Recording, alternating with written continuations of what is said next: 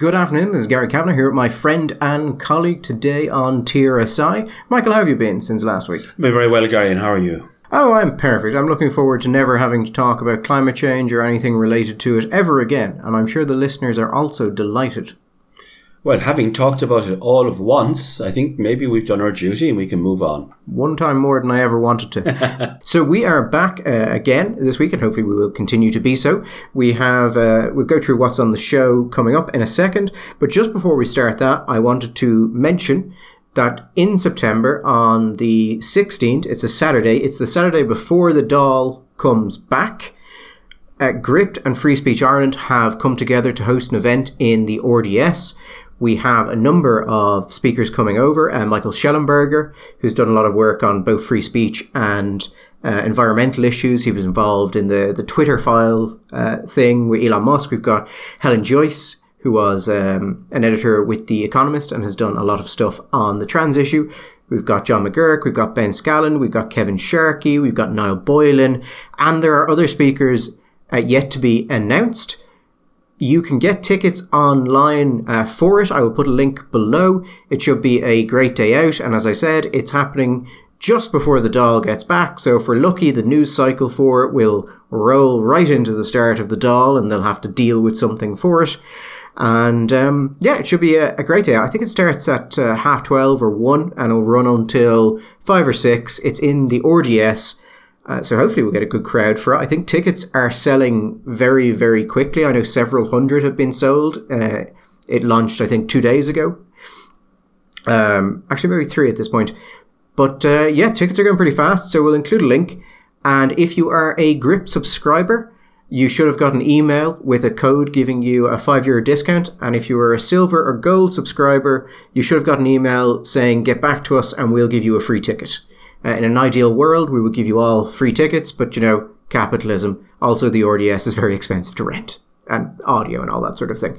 But anyway, we'll go into it from there. What have we got? We have Sinn Féin have come out with a new series of suggestions for the private rental market that they say will make a substantial difference to the quality of life for those in this country. We've gone through it. It's been heavily reported in the news, Michael. There's a couple of interesting things in it that no one seems to have noticed. So I wonder if this is one of the traditional thing gets released with an accompanying press release and no one actually bothers to read it situations. Not that I would want to suggest that that would ever happen. We have another report of tourists being violently assaulted in Temple Bar. Wanted to talk on that, partially on the actual violence, but more on the problem the government now has with it because of basically the media getting the scent of blood.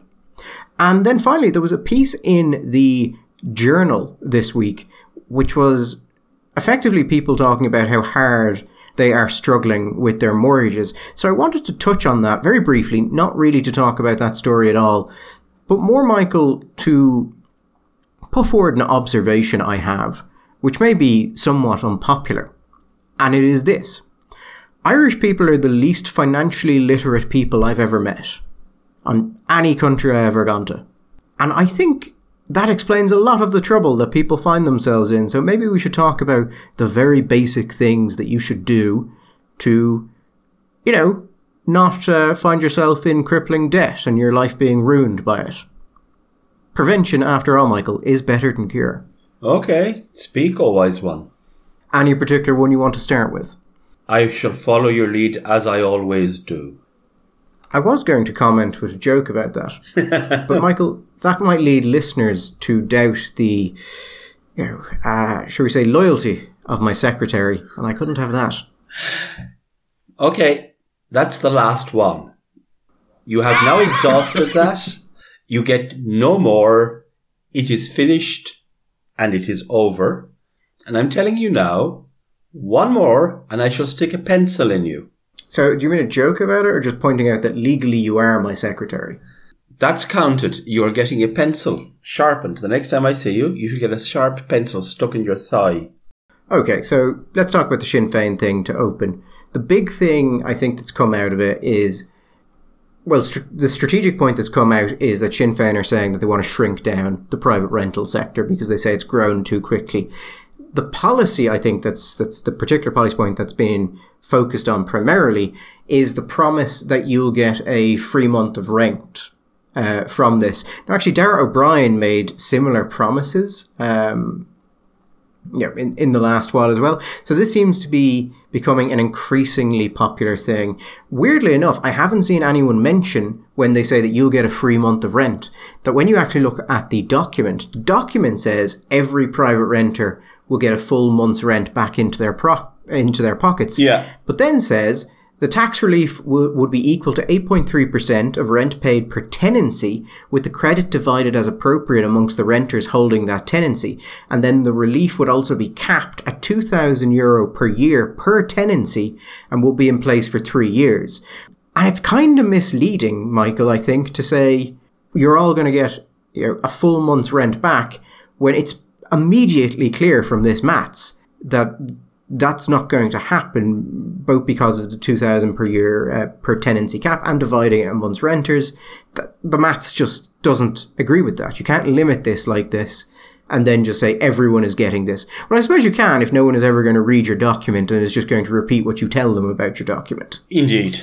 And I imagine that a press release that is issued in the first 2 weeks of August is, well, I don't know, maybe the idea was that actually, since there is so little political news to do, that people would fall on it, hungrily analyse it, and then talk lots and lots about it, as indeed we are talking about it. So, but I think the details of these things they assume that these things, pettifogging details indeed, will be glossed over, but it sounds like a good headline, doesn't it? But when you actually, as you just did, if you break it down into the nitty-gritty, it starts to look an awful lot less impressive. I mean, the other thing that people have copped onto is that the document calls for a 3-year ban on rent increases.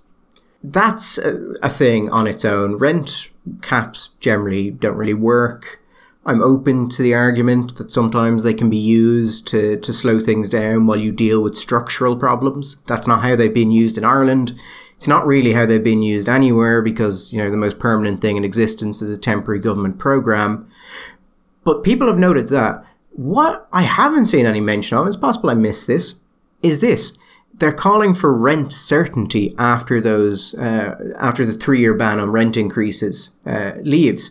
And what they're calling for is for rents in the private rental sector to be index linked, which is to say that they will only be able to rise a certain amount. Now, it doesn't say what they're index linked to. It just says the index should take account of key elements of the economy. Presumably, I mean, if it's index linked, is normally you have to assume is going to be linked to the CPI, the Consumer Price Index, so which is essentially what the inflation rate will be within the economy. And that's a fairly blunt instrument to use when you're talking about one specific good within the economy. I mean, the interesting thing here is that something like that happens in certain American cities, and what it has done is it's basically removed all velocity from the market. Velocity is kind of the throughput of the market. So how quickly can you get rental accommodation? How quickly can people move? Things of that nature. When you go into heavily, heavily rent-controlled places like Berlin or New York, people don't leave where they have because everything is rent-controlled. And if you move somewhere else, well, that's a new tenancy and God knows what it will cost you. So that's a big thing. I think you're right as to how they will probably do it, Michael. It's just kind of odd that they don't say that. They just say it'll be taking account of key elements of the economy, including wages and interest rates. That I don't know. There's also, they talk about how small landlords are leaving the market because there is large institutional investors are advantaged by the tax system. But then they also say they're not going to do anything to improve the tax status of small landlords. But what they are calling for is to massively increase taxes on institutional investors and ending all CGT exemptions and applying a 17% stamp duty and increasing dividend withholding tax to 33%. So they're going to make it more expensive for private landlords, large institutional private landlords, to be involved in the market, which is going to be, God knows what the impact of that is actually going to be. Well, it's an interesting little, it's a potentially window into the way that they think about the nature of economics. So their premise is that one of the big reasons that the small private rental people are getting out of the market is because of the differential between the way they're treated in the tax system and the way the large institutional investors are treated. Now, I'm a little skeptical about the degree to which this is the primary reason why people are leaving the rental market. We have had fairly decent polling of private people in the private rental sector of why they're getting out. And I don't think that this is the number one reason. But the Sinn Féin answer is, rather than say, okay, we're going to make it more tax advantageous for you to stay in the market, because if you're unhappy with the tax differential, we're going to make it better.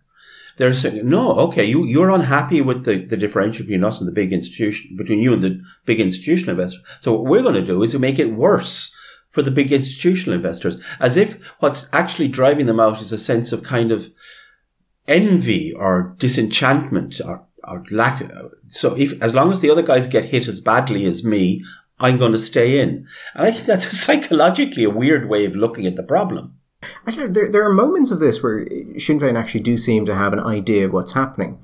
So one of the points they make is that they talk about regulations, which landlords are unhappy with. They also talk about landlords being unhappy with the return on the rental income.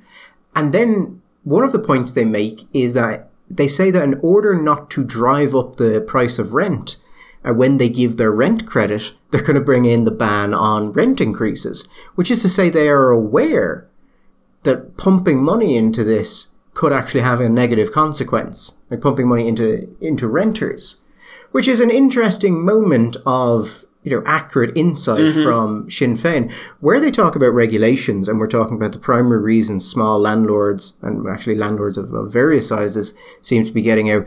The number one reason that's been put to me when I've talked to landlords, particularly smaller landlords, is the regulations, particularly the tenancy regulations, and concerns that the market is incredibly over-regulated. I've said before, I think pretty commonly, that my view of the standard of regulations in relation to rental tenancies is that if you are a good tenant or a good landlord, you are in prime place to be screwed with basically no protections. And if you're a bad tenant or a bad landlord, you can get away with a hell of a lot. I know myself, I wouldn't get involved in this market because of the tenancy regulations. It would be insane. Or just a massive amount of trouble. If you're a small private renter and you have, because you inherited or because you bought for an investment or for whatever reason, you have one or two houses that you're renting out. I know from my experience, but the experience of people in my immediate circle and connections, if you're lucky and you get a decent tenant and everything goes well, it can be fine. It can work out well, and particularly if you were in a situation where you were, as a lot of people were, you were underwater with the value of your house versus the size of the loan or the mortgage that you took out to buy it, and you needed income to keep you going, and you got a decent tenant and everything worked well, and you're now in a position where you're maybe out of negative equity, and that is one of the reasons why people are leaving the market as well. I don't know how big it is. I don't think it's huge, but a number of people have said, okay, I'm out of negative equity, so I'm selling up because I don't want to be in the business of doing this because it just takes too much time. But I know, I'm thinking in my head now of 2 or 3 examples of people who just had a nightmare, that trying to keep the thing rented was hard, trying to get the rent was hard, and if you didn't get the rent, trying to get them out was hard. And then when you went in, the state of the property and the cost of bringing it back up to a sufficient standard so you could rent it again. That I know people who had houses rented for more than 10 years and frankly at the end of it had probably lost money on the whole experience. So there are issues. But Gary, if we look at this from a kind of a first principles basis, is the problem in Ireland today a supply side problem or a demand side problem, or is it a bit of both? Now, it seems to me on the face of it, and I could be completely off the wall wrong about this, but I don't think so. We have a fundamental problem of supply.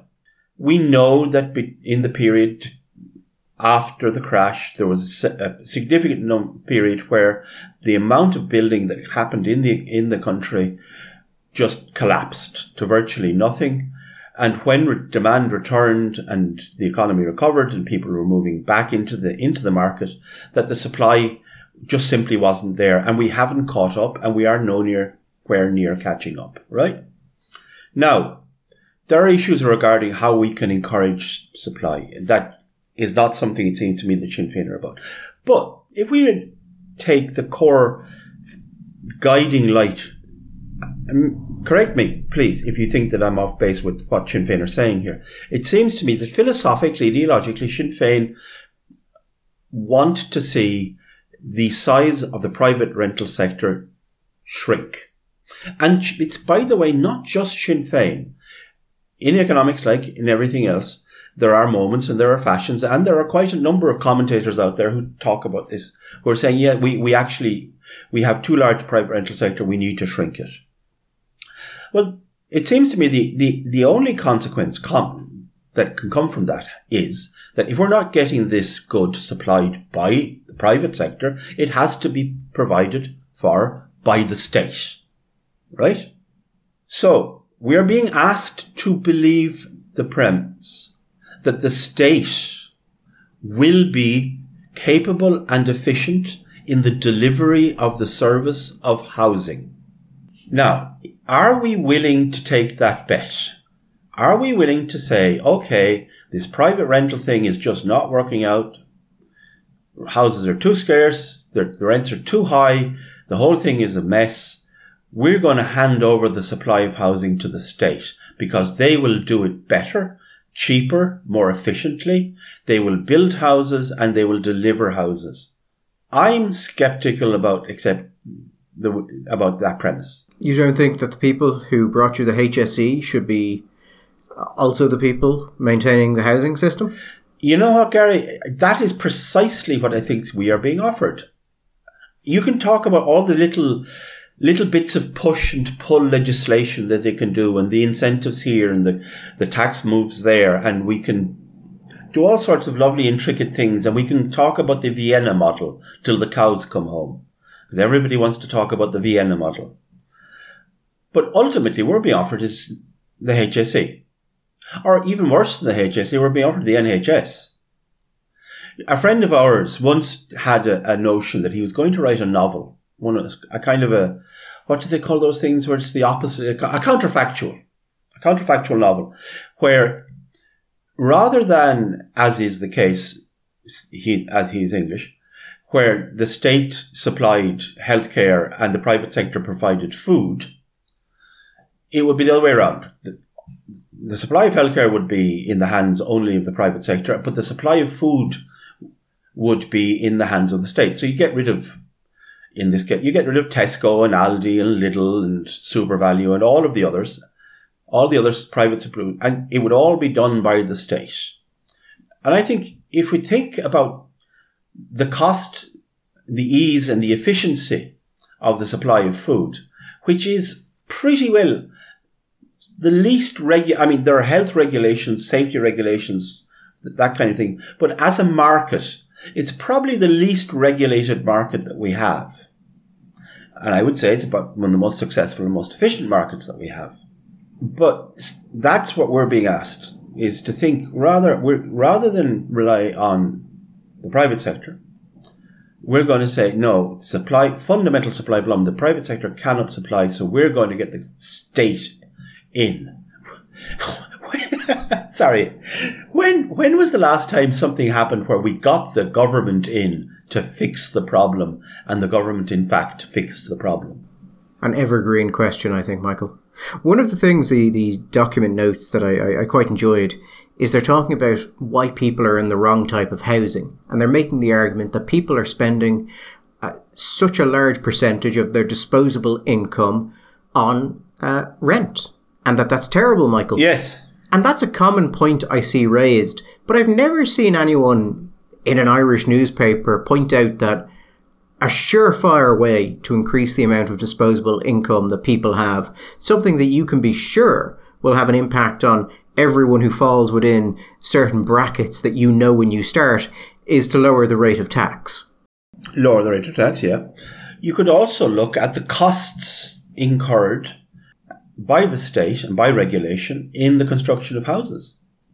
Every time we talk about making houses cheaper, it's all about the people who are building the houses and what they're doing. And maybe we might talk about speeding up the planning process or something. Or we people hoarding land, Gary, because land is so expensive. And people are hoarding it to make it more expensive. But it wouldn't be expensive if we didn't have a planning system which actually was like a genie in a bottle, where if you have 10 acres which sits there and the only thing you can do on it is grow grass to give cows, and then one day it's rezoned. Magically, the genie in the bottle called the state has rezoned your land, and now it's suddenly worth all this money. I mean, we've talked about the government coming out and congratulating themselves for increasing the standards that new builds are required to have, and talking about how, well, over the long term, this is going to save people money because the energy standards are so high, without appearing to understand at all that as house prices increase, people find it harder and harder to buy houses, and that many people will no longer be able to afford those houses because they are more expensive. And actually, Michael, to move on to the point I was making about finance, you were saying there about people selling up because they're no longer in negative equity. I would make a point to you. I would argue that it is likely that a lot of people who sold their homes on the understanding they were no longer in negative equity lost quite considerable sums of money. Well, here's a question for you, Michael. How much does a €320,000 house cost? You're a white man speaks with forked tongue. I refuse to answer. The average person, if they are taking out a mortgage, let's say a first-time buyer, they will have 10% of a deposit, and they will take out 90% of the value in a loan. Now, if you're not a first-time buyer, you'll have to have more of a deposit. So let's say it's a €320,000 house, Michael. You're taking a loan for 30 years, let's say 4% interest. And so you're taking a $288,000, assuming you don't overpay at any stage and that you just pay as per standard on a monthly bank schedule, will actually cost you $495,000. Okay. So if you bought a house, went into negative equity, comes just out of negative equity after you've paid off the mortgage, and you sell it, then you will have lost potentially hundreds of thousands of euro servicing the debt. Yes, of course. I don't know how aware people are.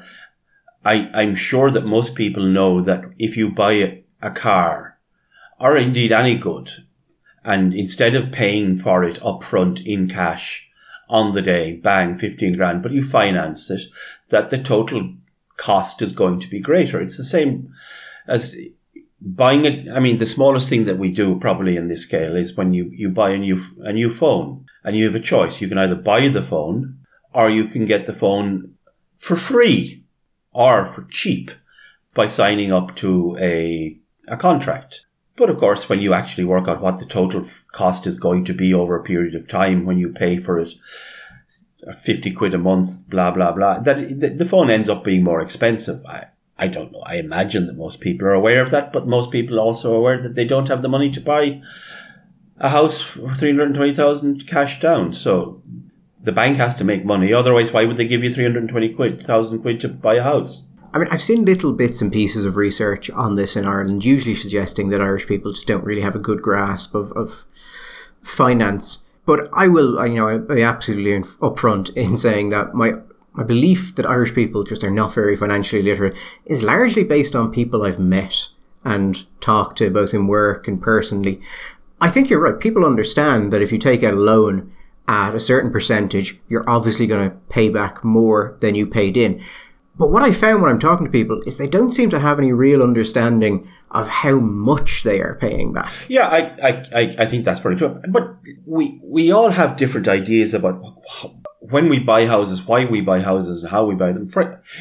I remember it was always the case it was when people talked about investing money or pensions or whatever, it used to be the case. I don't know if it still is, and maybe it is true in most places, but not in all places, that you're better off over a very long period of time. If you could get a long lease, you're better off renting rather than buying a house through a mortgage. That is, if you used the money that you saved on your mortgage, the differential, if you used that money and you invested it, say, in a tracker fund on the stock market, that after a period of whatever, 40 years, the value of the money you had invested in the market would be greater than the value of your house. But people in Ireland are, I think, fairly reticent about investing in the stock market. We're not used to the idea of investing in equities or in funds in the way, say, that the people in the United States it's a normal thing for people to invest their pensions in some kind of a fairly conservative basket of shares. And of course, all these things can go wrong. And you can also win. I mean, Gary, if you had a house in certain parts of Dublin, which once upon a time, like if you had one of the workers' cottages from Jacobs that they had in Dalkey, and it was a small little workers' cottage, and you stay there and you're ordinary working class people. But if you stayed there long enough, say you inherited it from your parents and maybe you left it to your kids, that house went from being a little workers' cottage to being a highly, highly desirable piece of property that somebody who was friendly with people and you too would want to pay over £1 million for. And there was no way you're going to make that kind of differential by putting your money in the market. So, I mean, there is always going to be but property feels safe. Houses feel safe. It's solid. It's there. You can point to it. You live in it and you use it. And you hope that when it comes to it, you'll downsize, which is not something we're used to, the idea of buying and selling and buying and selling. We tend to think of ourselves as going into a house and staying there for the rest of our lives. Now that's changing a bit, but for a long time, I think that's how people saw houses. There's certain knowledge that's required to do investments, but there's also things like the deemed disposal regime, which puts a large barrier in the place of people just investing in certain things or in certain ways. And my thought here, Michael, is that a lot of actually the problems we've seen with property particularly are because of the way Ireland is set up in regards to investments. There's a lot of push towards the property sector, even if you don't really want to be in it. Yes. Because so much else is so poor. I mean, if you were in America, you would just invest in a Vanguard S&P 500 index fund or a global fund or something like that, and you would just leave it there. That would be you done. Then they have a variety of incredibly tax efficient ways to do things. The UK has similar things. We don't really have those. We don't really have tax efficient accounts that can be used in those ways.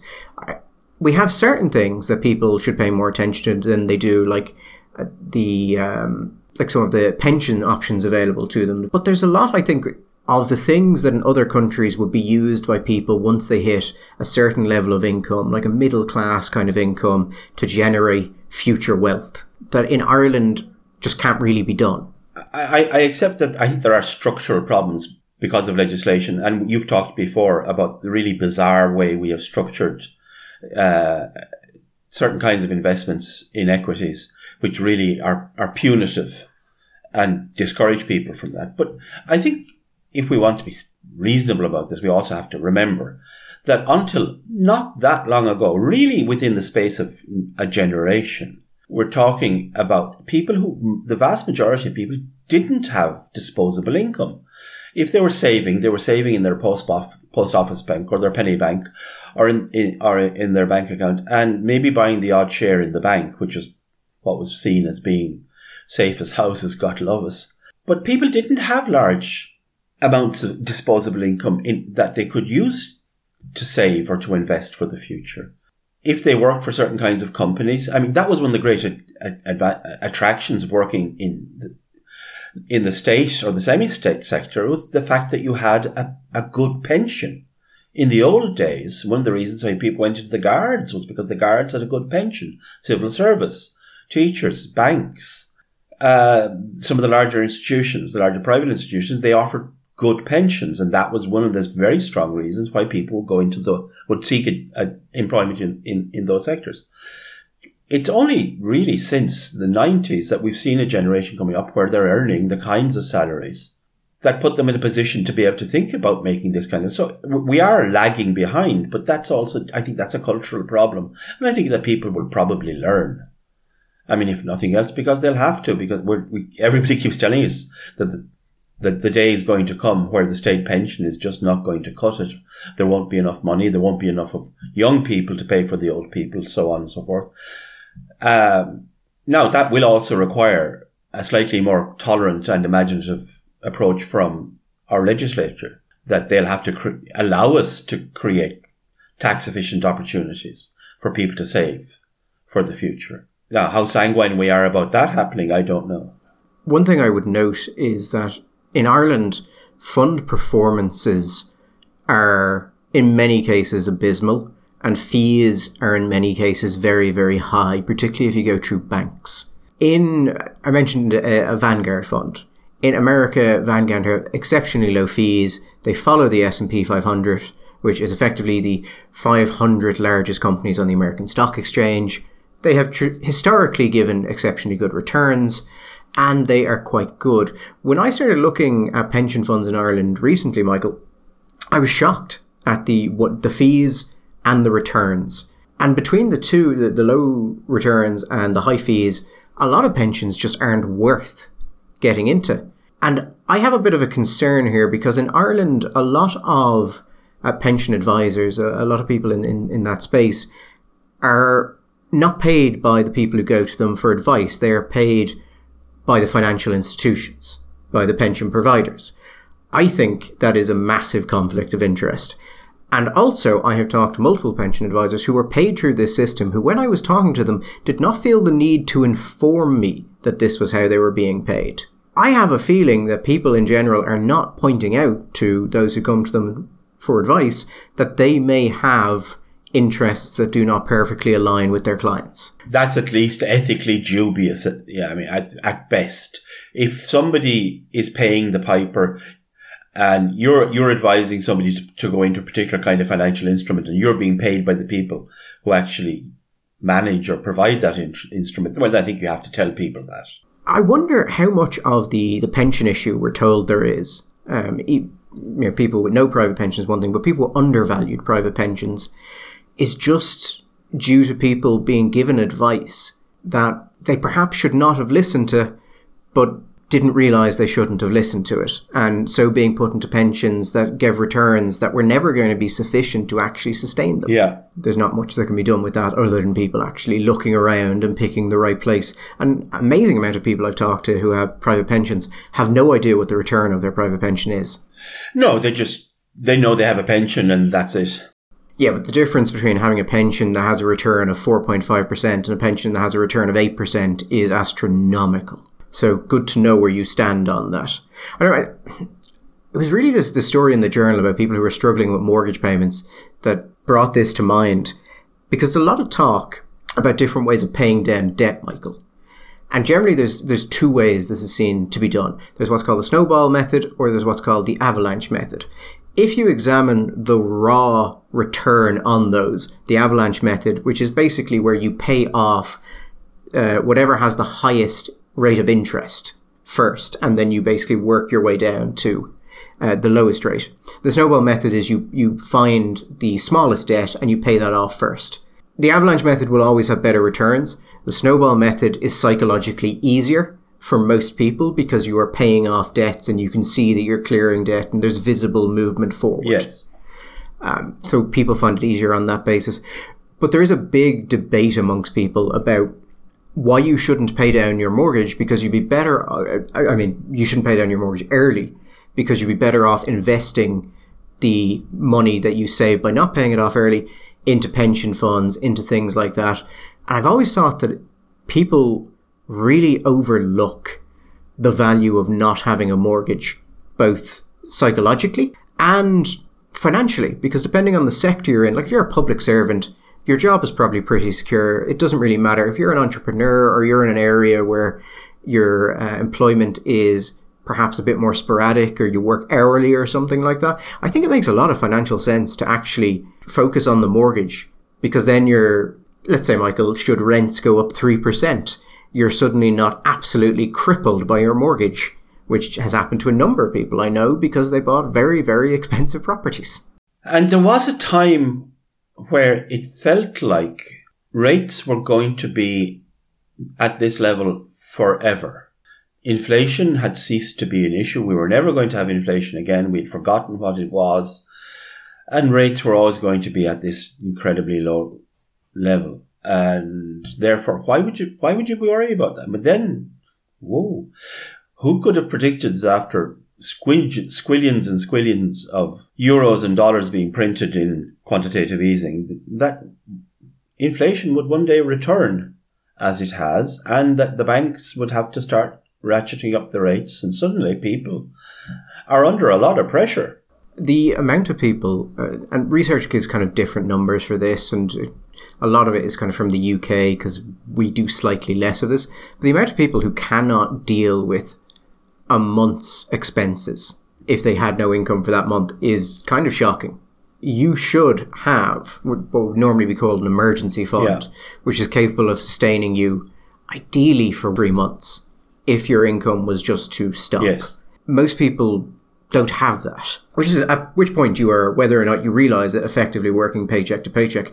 And a lot of the people I know in that situation are earning massive amounts of money, because the thing that gets you is lifestyle inflation. You buy the bigger house, you buy the newer car, and then when you lose your income, yes, on paper you had a great income, but you just ate into it and now you're just bollocksed. And there is my financial advice to you. Do not increase your level of lifestyle beyond what is reasonable as you increase in wealth. And build an emergency fund. And then do whatever else you want from there.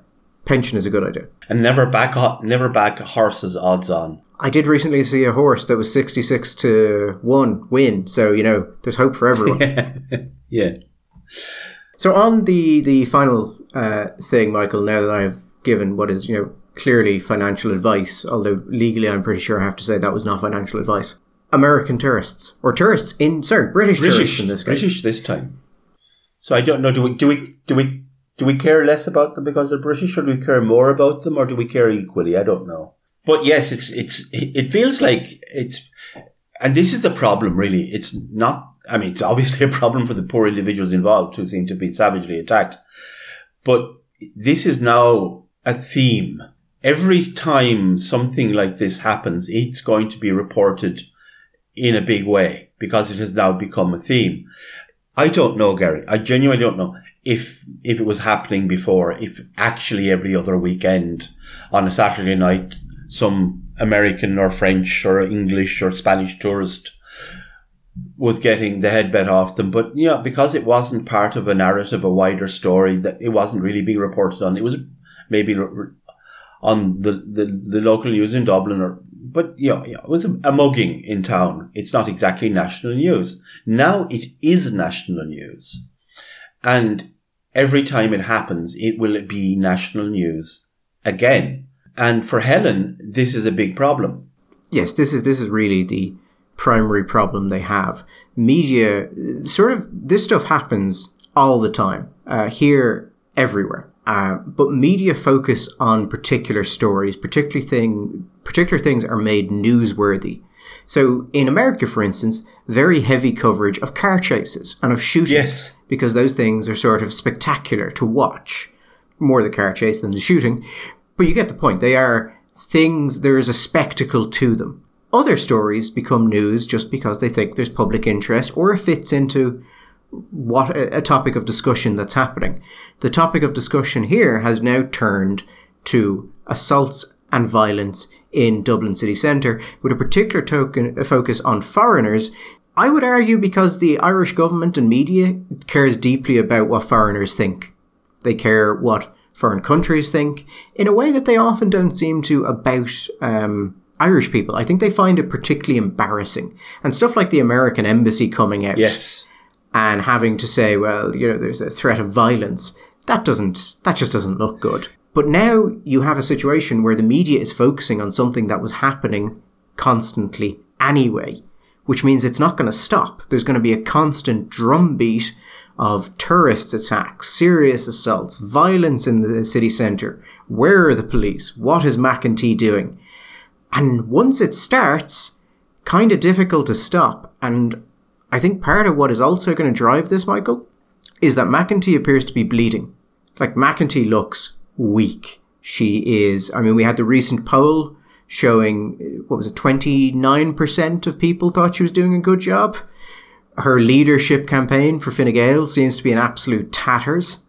And if the media thinks like they can scalp a minister, they'll do it just on that basis. Also, and this might be a silly point, but I think it's unfortunate for them that it's happening in summer, in that it has become a story. It's now a story in summer, and which is a time when there's just, generally speaking, less interesting political stuff happening. And on top of that, and this might seem bizarre, but I think that it's like, from the point of view of public opinion, it will have a little effect.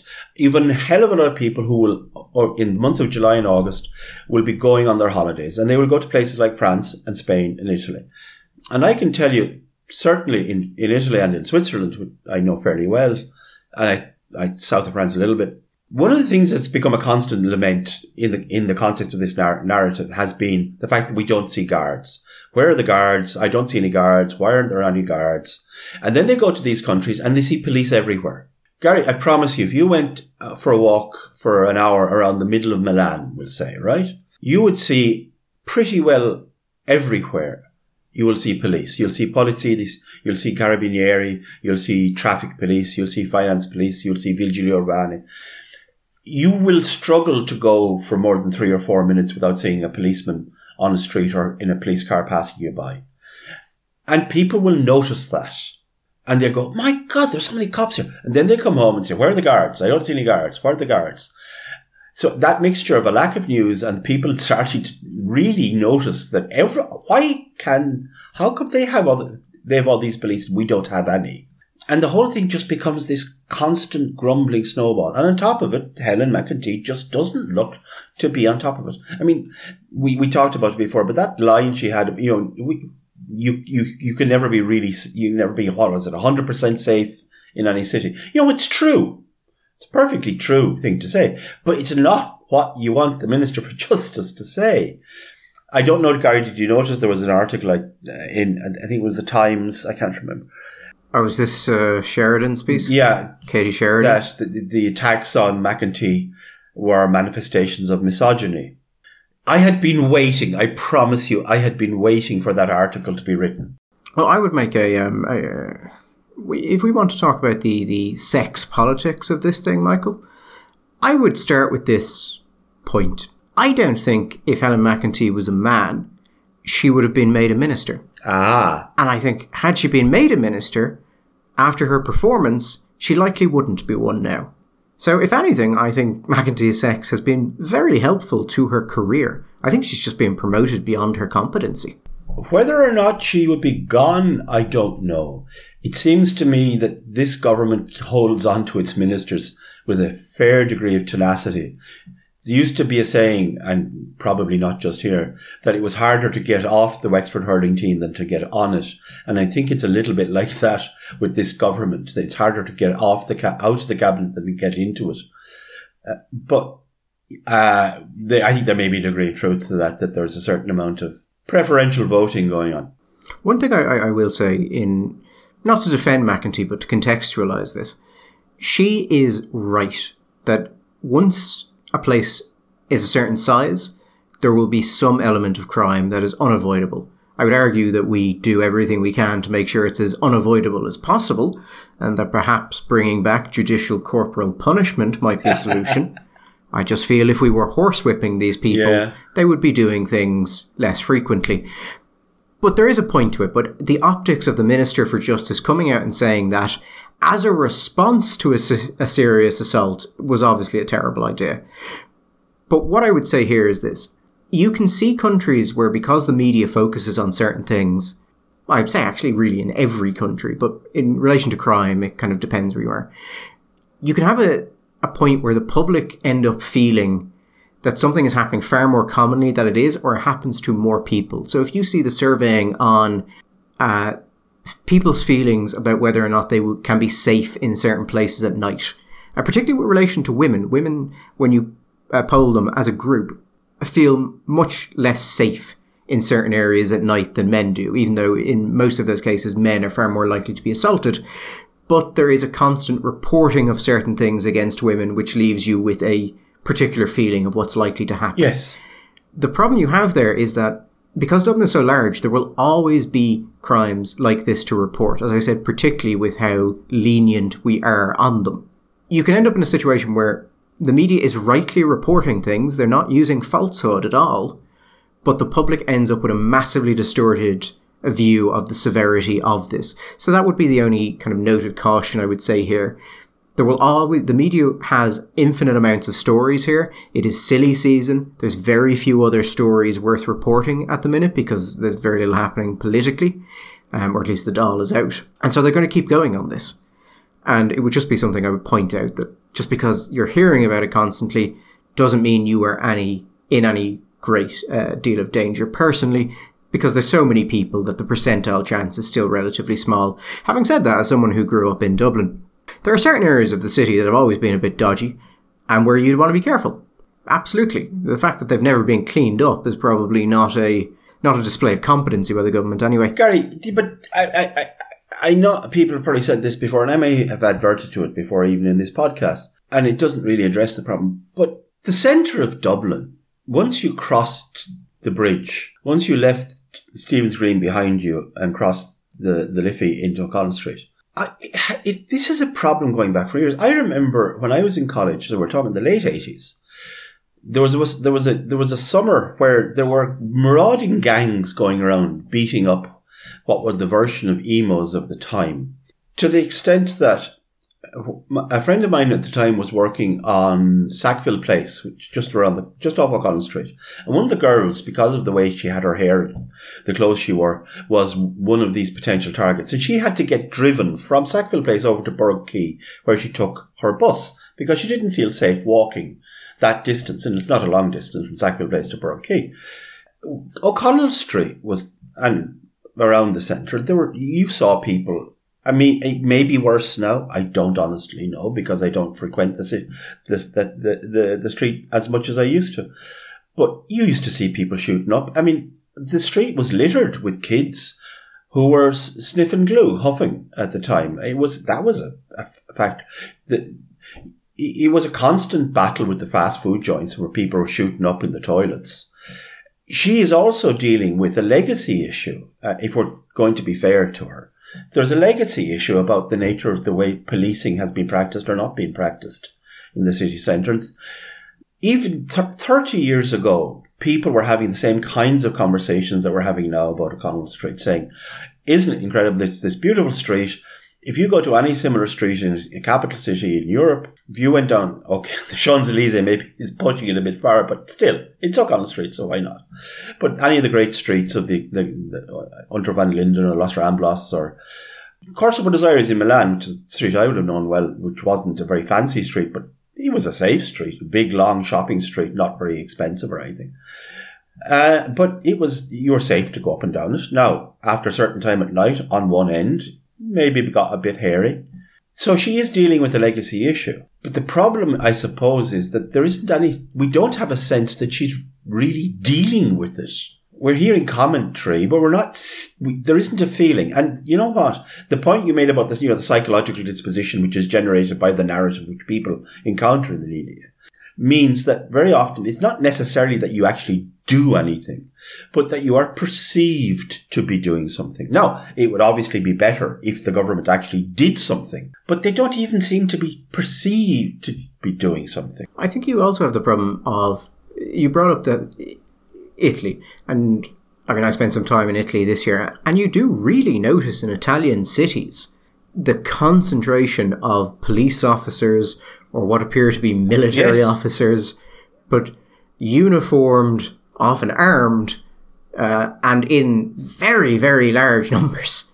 And that, I think, is one of the problems here. The guards have been losing people quite heavily. They have, morale seems to be in the toilet. it's becoming difficult to keep people in there. The Independent actually had a piece where they were looking at how many police officers are actually in Dublin per 100,000 people. And they said there's 255 Gardaí for every 100,000 people in Dublin. Mm-hmm. I pulled the figures for Italy. In Italy, it's about 400, and that's nationwide. And from what I've seen, Italian police officers tend to heavily congregate in cities. So I'd expect in cities it's even higher. I don't have the exact figures, but if you were to say it's 450, 500, I wouldn't be surprised. So you're talking about, even at 400, nearly twice to over twice the amount of police officers you would see in an Irish city. And from what I've seen, I don't think the numbers tell the entire thing. Italian police officers seem to be on the beat very heavily. They seem to be all over the place. Whereas I was kind of surprised that the Irish Garda figures were that high for Dublin, because I've been in Dublin and there are just days upon days where you don't see any police. And I can't think of a single Italian city I've been in where I did not see police during a day. And the thing about the Italian numbers is, I may be wrong here, but the last time I looked, there are other categories of what we would consider to be police that actually aren't considered in those numbers. So the numbers may be a little bit higher again. But yeah, they're visible. But even on top of that, remember when we were going out to the conference in Ischia, we were having a coffee, and in front of us, you'd police to the left and you'd police over there, but right in front of us, you also had soldiers. Because we were in the port of Naples, and therefore it's a place of sensitivity for security, and there were armed soldiers lounging around, and again in large numbers. So, and it does generate a sense of security when 30, or it could make you feel rather insecure, depending on, I suppose, how you feel, but that 30, 40 yards away from you, there are four lads standing there with very large automatic weapons. I know, I've never personally found the presence of armed security to be in any way anxiety inducing, but then I don't find guns anxiety inducing. Well, but maybe if you were smuggling large amounts of cocaine for the Camorra, you might be more worried. I don't know. Michael, let me continue to perhaps make a controversial statement, which is this: criminals should be afraid of police. Yes, very, very afraid, and they should be afraid of judges and juries and all sorts of things. But I'm not sure if they are. No, so I think we will leave it at that. And we will be back next week, and hopefully every other week until the end of this year, and into perpetuity until one of us dies. Hopefully you, Michael. Oh, God, Jesus. 2 pencils in the thigh, deep. Anyway, have a good week. Enjoy. We will be back on Sunday. Bye-bye. All the best.